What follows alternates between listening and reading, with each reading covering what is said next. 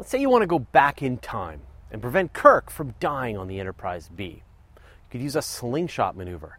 You'd want to be careful that you don't accidentally create an alternate reality future where the Earth has been assimilated by the Borg, because Kirk wasn't in the Nexus to meet up with Professor Picard and Sir Eondulf Magnetopants while they're having the best time ever gallivanting around New York City. Oh man, I really love those guys. What was I saying? Oh right, one of the best ways to increase the speed of a spacecraft is with a gravitational slingshot, also known as a gravity assist. There are times that fantasy has bled out too far into the hive mind, and people confuse a made-up thing with an actual thing because of quirky similarities, nomenclature, and possibly just a lack of understanding. So before we go any further, a gravitational slingshot is a gravity assist that will speed up an actual spacecraft. A slingshot maneuver is made-up bananas nonsense. For example, when Voyager was sent out into the solar system, it used gravitational slingshots past Jupiter and Saturn to increase its velocity enough to escape the sun's gravity. So how do gravitational assists work? You probably know this involves flying your spacecraft dangerously close to a massive planet. But how does this help speed you up? Sure, as the spacecraft flies towards the planet, it speeds up. But then, as it flies away, it slows down again. Sort of like a skateboarder in a half-pipe. This process nets out to zero, with no overall increase in velocity as your spacecraft falls into and out of the gravity well. So how do they do it? Here's the trick. Each planet has an orbital speed traveling around the sun. As the spacecraft approaches the planet, its gravity pulls the much lighter spacecraft so that it catches up with the planet in orbit.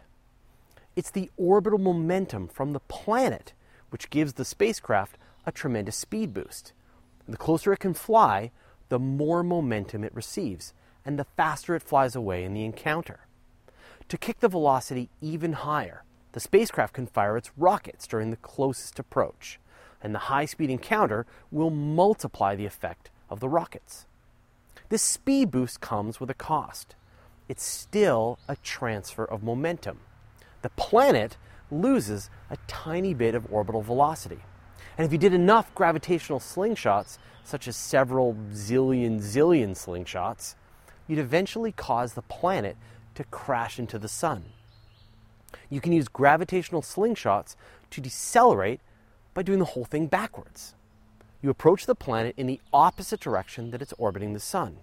The transfer of momentum will slow down the spacecraft a significant amount and speed up the planet an infinitesimal amount. NASA's Messenger spacecraft made 2 Earth flybys, 2 Venus flybys, and 3 Mercury flybys before it was going slowly enough to make an orbital insertion around Mercury. Ulysses, the solar probe launched in 1990, used gravity assist to totally change its trajectory into a polar orbit above and below the sun. And Cassini used flybys of Venus, Earth, and Jupiter to reach Saturn with an efficient flight path. Nature sure is trying to make it easy for us. Gravitational slingshots are an elegant way to slow down spacecraft, tweak their orbits into directions you could never reach any other way, or accelerate to incredible speeds. It's a brilliant dance using orbital mechanics to aid in our exploration of the cosmos. It's a shining example of the genius and the ingenuity of the minds who are helping to push humanity further out into the stars. So what do you think? What other places is the general comprehension between actual facts and fictional knowledge blurring, just like the slingshot maneuver and the gravitational slingshot? Tell us in the comments below. Thanks for watching. You can subscribe to these videos on YouTube or at universetoday.com/video. And if you're into what we're doing and you want to see extra behind-the-scenes content, like the full-length raw interviews, you can join our community by going to patreon.com/universetoday.